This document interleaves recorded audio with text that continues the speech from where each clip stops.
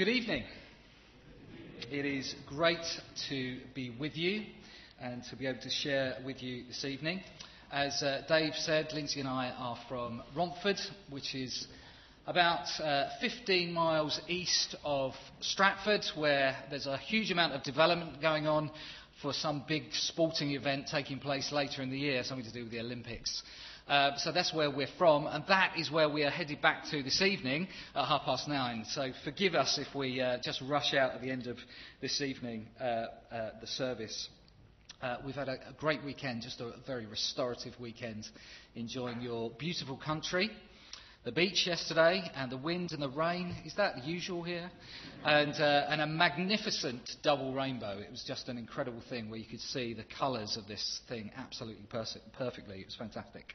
So, without further ado, we are going to dive into this subject of gluttony. It seems appropriate after the people on the DVD film there diving into things and gorging ourselves on food. So we're going to look at the subject of gluttony. And continuing with this series of the 7 deadly sins, and I freely admit and confess to you that before preparing for this evening, I hadn't really given a huge amount of thought to this subject of the 7 deadly sins. But the more I thought about it, the more I realised that Dave's inspiration was this programme, the Deadly 60. Put your hands up if you've seen this programme. Great, lots of children have, and young people. I commend it to you like many programmes. It's a children's programme, but it's far better than many adult programmes. It's this guy who goes around the world looking for the deadliest 60 animals around the world. And so I commend it to you. And it made me realise that these deadly sins, these 7 vices, are called that for a reason. Just like deadly animals, these are the things that can destroy, kill even the Christian. And there are other animals, of course, there are other things, and maybe their damage isn't so great. But these 7 are the biggies, if you like. They're the ones that can inflict a lethal sting or bite or injection, which can be very damaging to us. So learning to address these 7 things is really, really important if we want to flourish as disciples of Jesus Christ. And linked to this thing, particularly of gluttony, I think, is the season of Lent. Now, I don't come from a tradition that really was into Lent and the practice of Lent, but certainly over the last few years, I've valued it even more and started to use it as a season in which God could do something within me if I let him. Just put your hand up for me. Have any of you given anything up for Lent? Any brave people? Yeah. Anyone taken anything up for Lent? Any new activities? Okay, 1 or 2. That's good. Okay. Well, according to Facebook last year, this was the top 100 things that were given up by people. Some of those things are certainly easier to give up than others and more appealing to give up than others. And if you have done anything for Lent, I commend you for your intentions. But I wonder if you are anything like me. I've engaged in Lent in the past, but I've used it as an excuse to restart the New Year's resolutions that haven't gone well since January. Can anyone identify with that? You kind of think, right, okay, let's start again. And again, if you're anything like me, you get to kind of Easter and you've gone 6 weeks without chocolate and you think, okay, where is the chocolate? Bring on the chocolate. And you kind of want to make up for lost time. You know, you've got 6 weeks worth of chocolate to consume. And I get to that point and I think, what has been the point? What has this season of Lent all been about? Is all that I've managed to achieve the ability to abstain from chocolate or coffee, God forbid, for 6 weeks, only then to resume it with a vengeance? And so even though I've been a Christian for many years, I'm slowly learning about this stuff. And this sort of disquiet was confirmed within me by our bishop in Chelmsford Diocese, which is where I work and operate. When he said this: if you want to detox or diet, then that's fine. But don't be mistaken in thinking that it has anything to do with Lent. If you want to detox or diet, then that's fine. But don't be mistaken to think it's anything to do with Lent. And what he was saying is, actually, there's something more. There is something deeper, richer, far more personal, if you like, that can go on during this season. And so what I'm learning is that simply giving up something for Lent is dealing with the externals, when actually God is far more interested in the bigger internal issues of my character and my heart. And while I'm sort of busily trying to deal with the image, God wants to do some heart surgery on me and I guess all of us and deal with the substance of who we are. And so if our forebears knew that these 7 deadly vices or sins had an incredible power, I think they also knew that Lent was a God-given opportunity to sort of face off some of those vices, to confront them head on. And so as we consider gluttony this evening, I want us also to consider the challenge of Lent. For what is true of our forebears is also true of us. We need to confront some of these things, and Lent is a brilliant opportunity to do so. And especially to do with this issue of gluttony and food, because obviously that is what Jesus abstained from in those 40 days in the desert, and that's where we get the practice of Lent from. So Lent is an opportunity for God to do something within us that is much richer and deeper. He wants to change and birth something new in us. This is maybe some of the stuff he wants to do. And that's my prayer, that as I reach Easter in 2012, that something will have changed within me. God will have done something, even if it's just 1 degree of glory at a time. Something really small. But I want to see some change in my life. And I would challenge you at the beginning, really. What is the beautiful, deep, rich thing that God wants to do or could do with you in this season of Lent? So, let's dive in to gluttony. This is a time when surely we can talk about the elephant in the room, okay? This is an issue that we can talk about and face. And I want to say from the outset, I am someone who loves food. Okay, and I guess many of you love food as well. And when Dave sent the email saying, would you be able to speak on gluttony, I kind of thought there was a sense of irony in his request. Food is a gift from God, and I would hate for you to go away this evening thinking that there's something intrinsically evil and bad about food. It's a gift, but like all gifts, it can be abused. So, in 2010, a survey was published in the Vatican newspaper, which is not something I'm in the habit of reading, I must say. But it was a study of the confessions of the deadly sins that had been made to Roman Catholic priests. And I'm tempted to ask you what you think the top confessions were for women, but I'm not going to. I'm going to tell you. Well, does anyone want to guess? Top confession for women. Anyone has to guess? Okay, there you go. Pride, envy, and anger.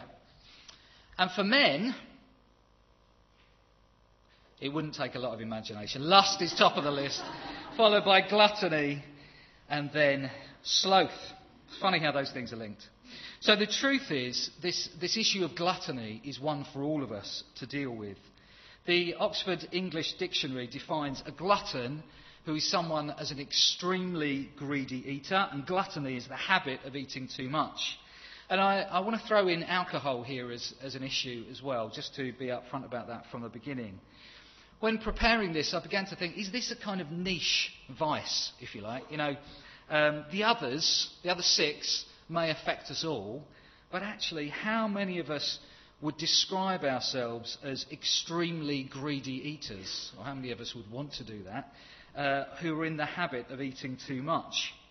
But actually, the more I thought about it, the more I realised that actually the challenge with this gluttony stuff is, do we have a healthy, balanced, godly attitude towards food and alcohol? Do we eat too much or too little? What is our relationship to food? Which sounds like an odd kind of question, but how do we engage with food? Food is a necessity, obviously, but the question this evening I want us to look at is, how do we foster a godly relationship with food in which it is enjoyed but not abused? Now, the Bible is obviously absolutely full of stories and references to food. Every book, virtually every book, has got some references to food. You can think about the manna in the wilderness, a land flowing with milk and honey, Jesus being described as the bread of life, the Last Supper. The list goes on and on and on. And the Bible is also full of both feasting and fasting. And I think both of those things are really important as we're trying to get to this healthy relationship with food. The very first Bible story that involves humans, interestingly, also involves food. In Genesis 2:16, Adam and Eve are given an invitation and an instruction to eat. God comes to them and says, "You may eat freely of every tree in the garden. But of the tree of knowledge of good and evil you shall not eat. For in that day that you eat it, you shall surely die." So in essence, they were offered a right way to eat and a wrong way to eat. And this instruction is then manipulated by the serpent, who comes along and says, "Did God say you shall not eat from any tree in the garden?" Eve repeats God's injunction, and then the serpent responds, "You will not die, for God knows that when you eat of it, your eyes will be opened, and you will be like God, knowing good and evil." And so we know how the story goes. Eve sees the tree and eats of the fruit and gives stuff to Adam as well. But do you hear the seduction in the voice of the serpent here? Did God really say? What harm could this possibly do? This is going to make your life better.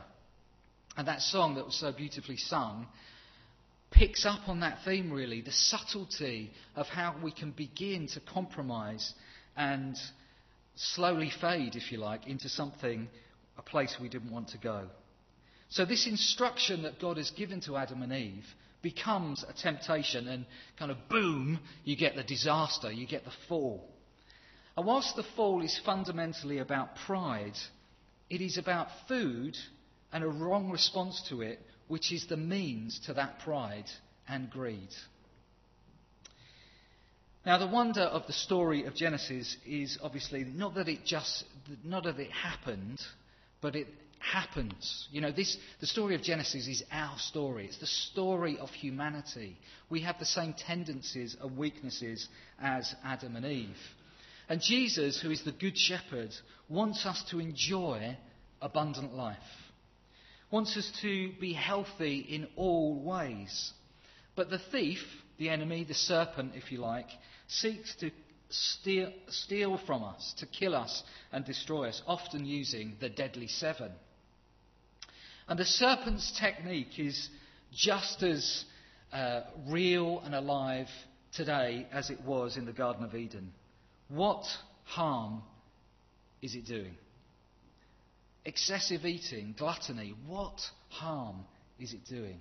Now, just a sort of cautionary note here, right?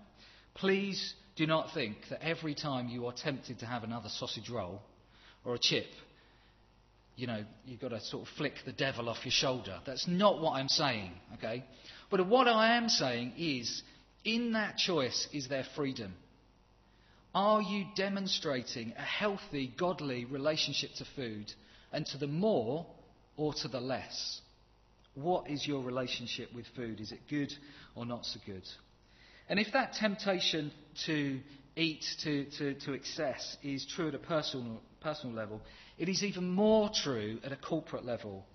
In Western culture, and I'm emphasising Western culture here, we have a massively consumerised food industry.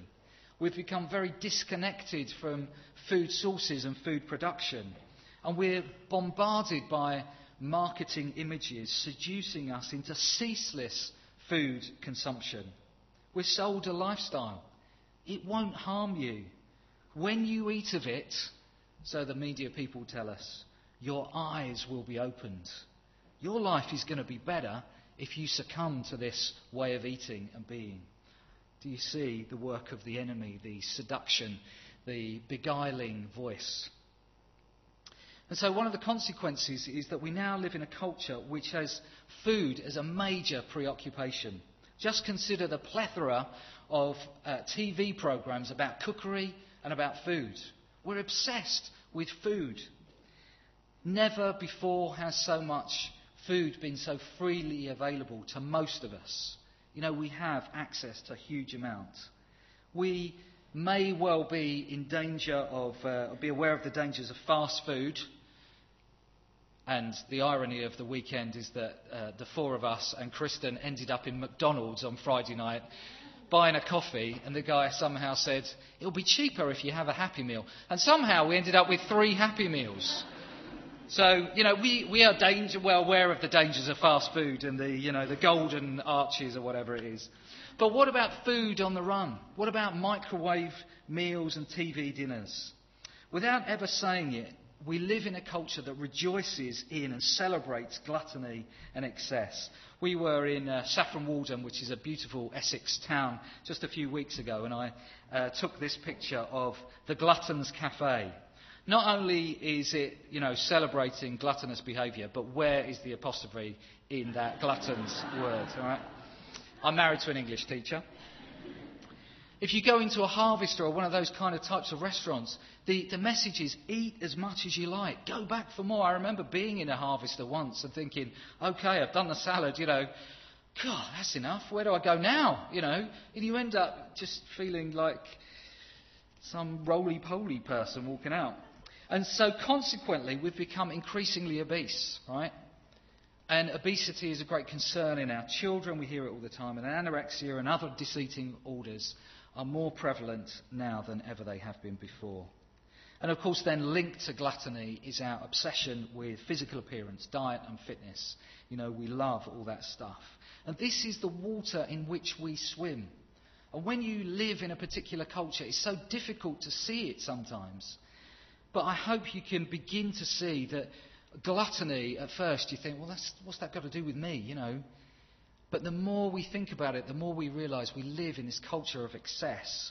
It's not for the other, it's for us. We need to address it in ourselves. And I freely confess to you this evening that without doubt this is an area of weakness in my life. I am one of the elephants in the room, okay? C.S. Lewis famously said that the nearest Christians get to consistency is oscillation. They live their lives like this. I don't know if that's your story. It certainly is mine.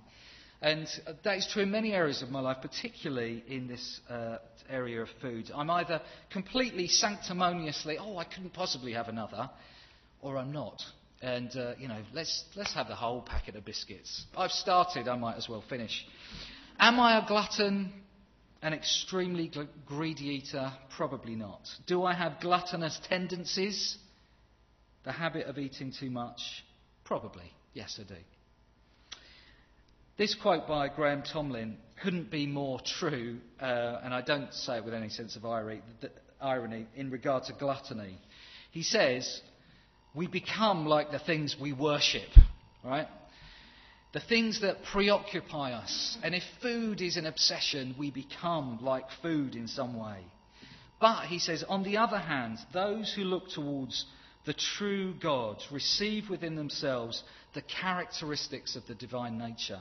The soul is like a mirror which takes on the exact likeness of whatever it contemplates.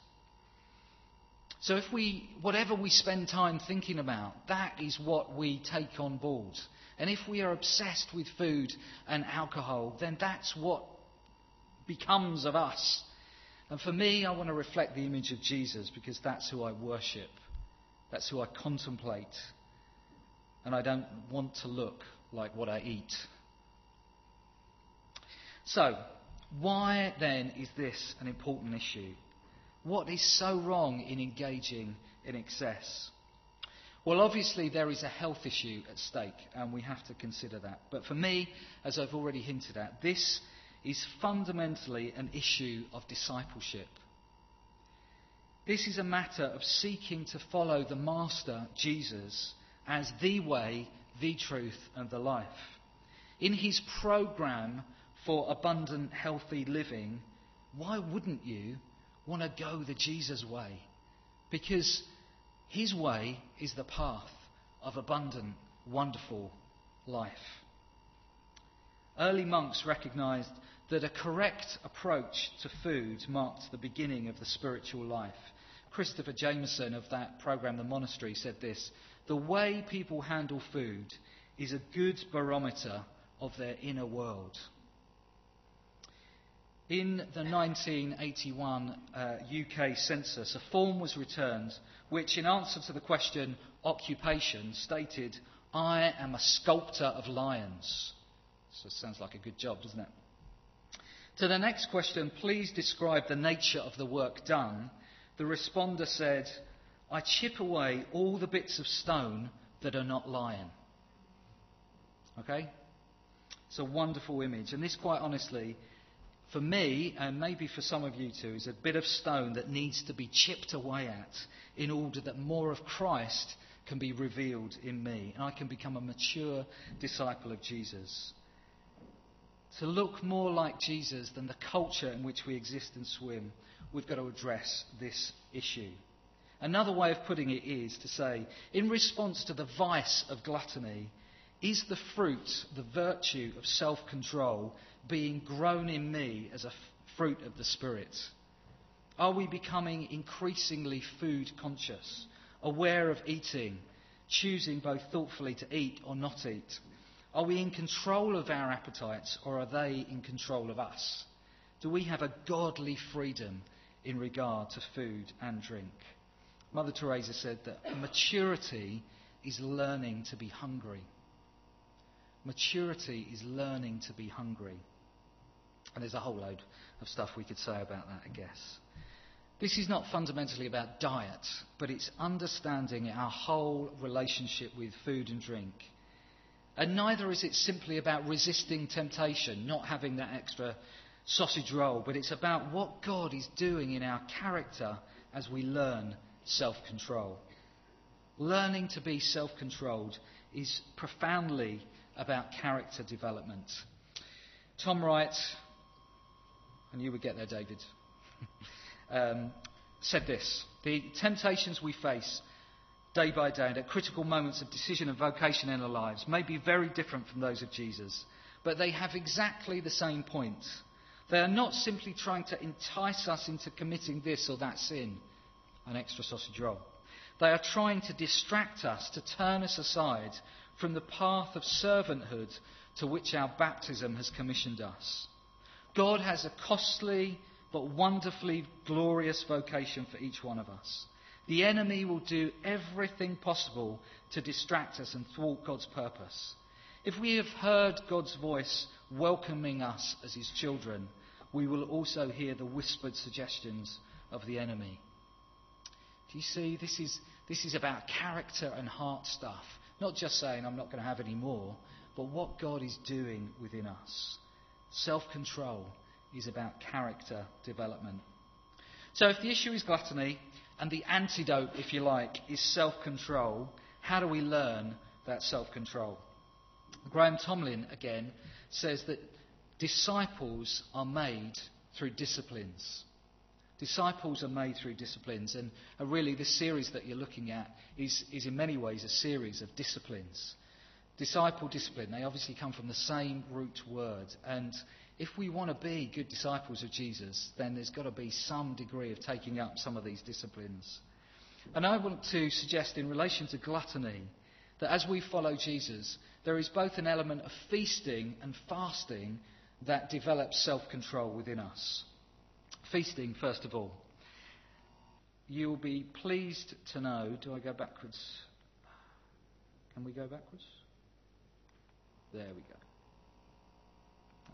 Gone too far back. There we go. So, Matthew 11:19. An interesting description of Jesus. "For John came neither eating and drinking, and they say, 'He has a demon.' The Son of God, Son of Man rather, Jesus, came eating and drinking, and they say, 'Look, a glutton and a drunkard, a friend of tax collectors and sinners.'"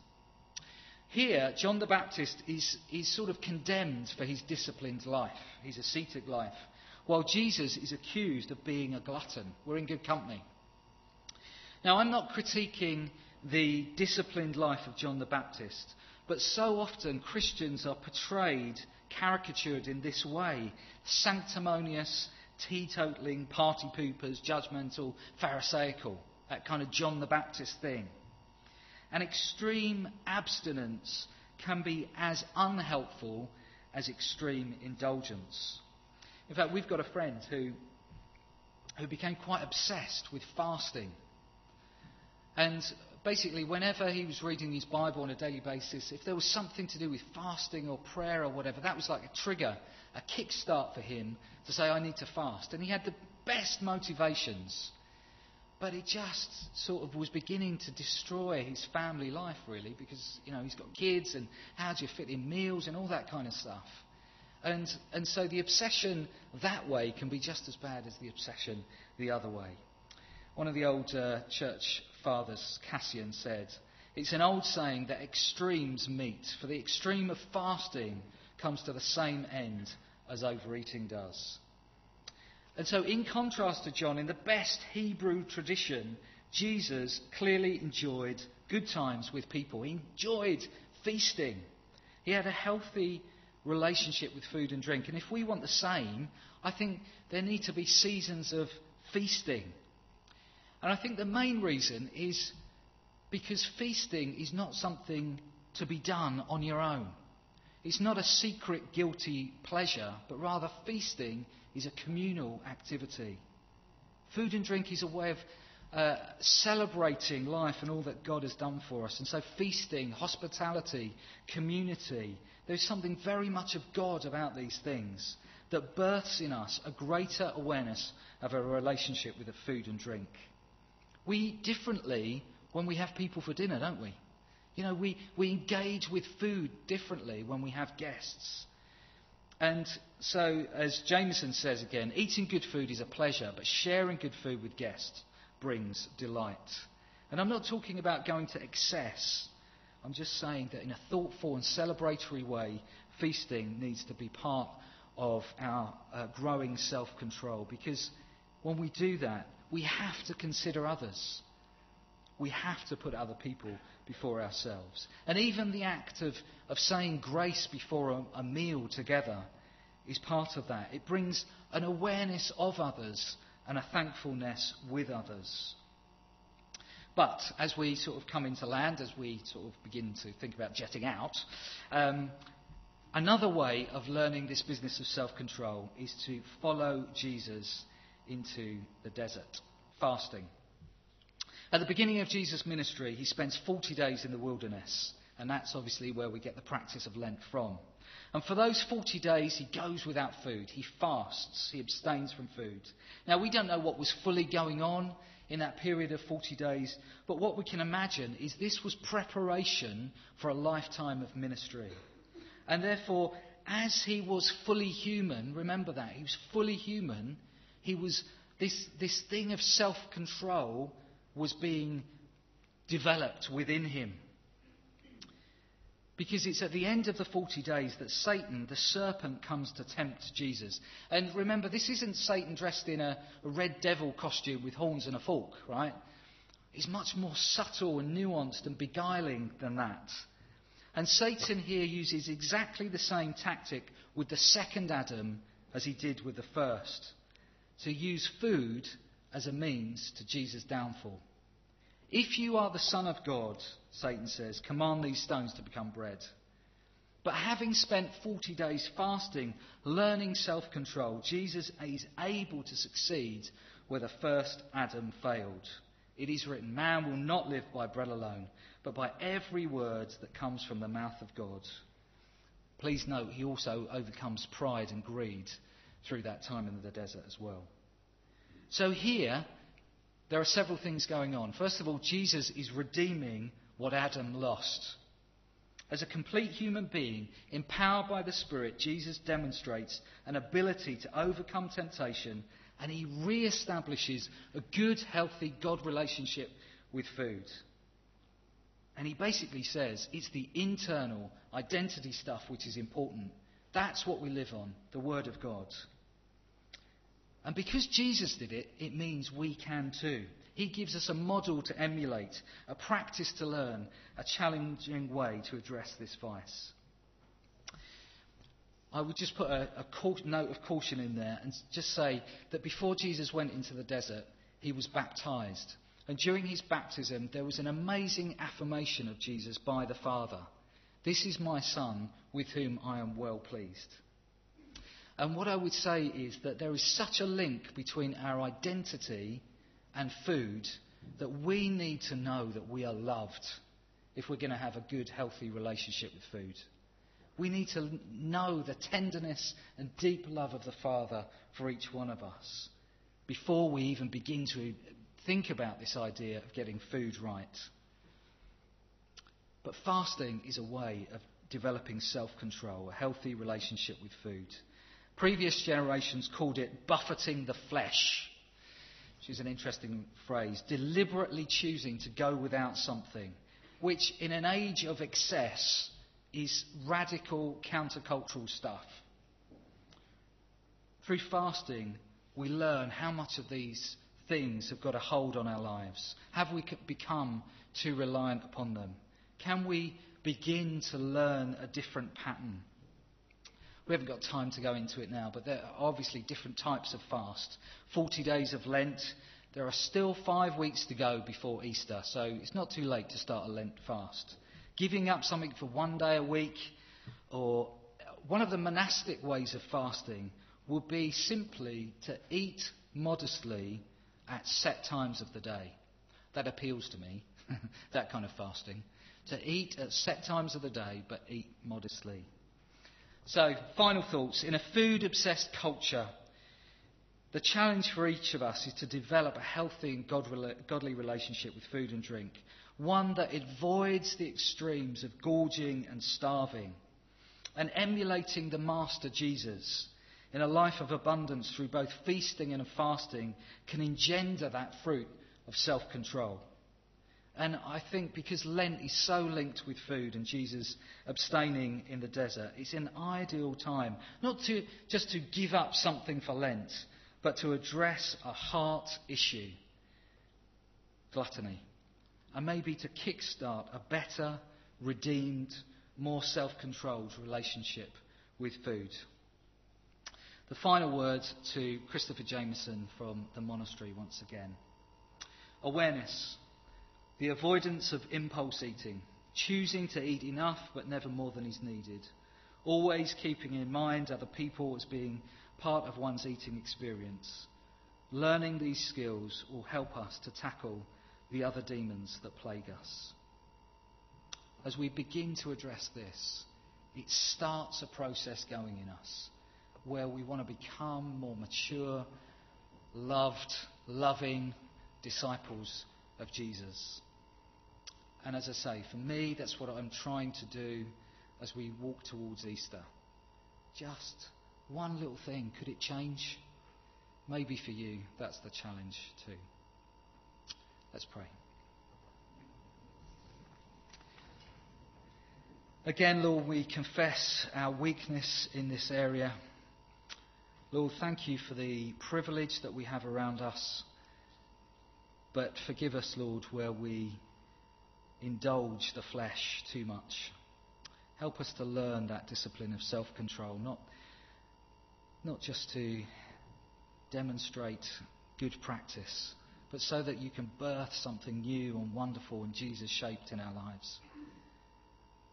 Help us, Lord, to reflect you because we worship you first and foremost. Thank you, Lord. Amen.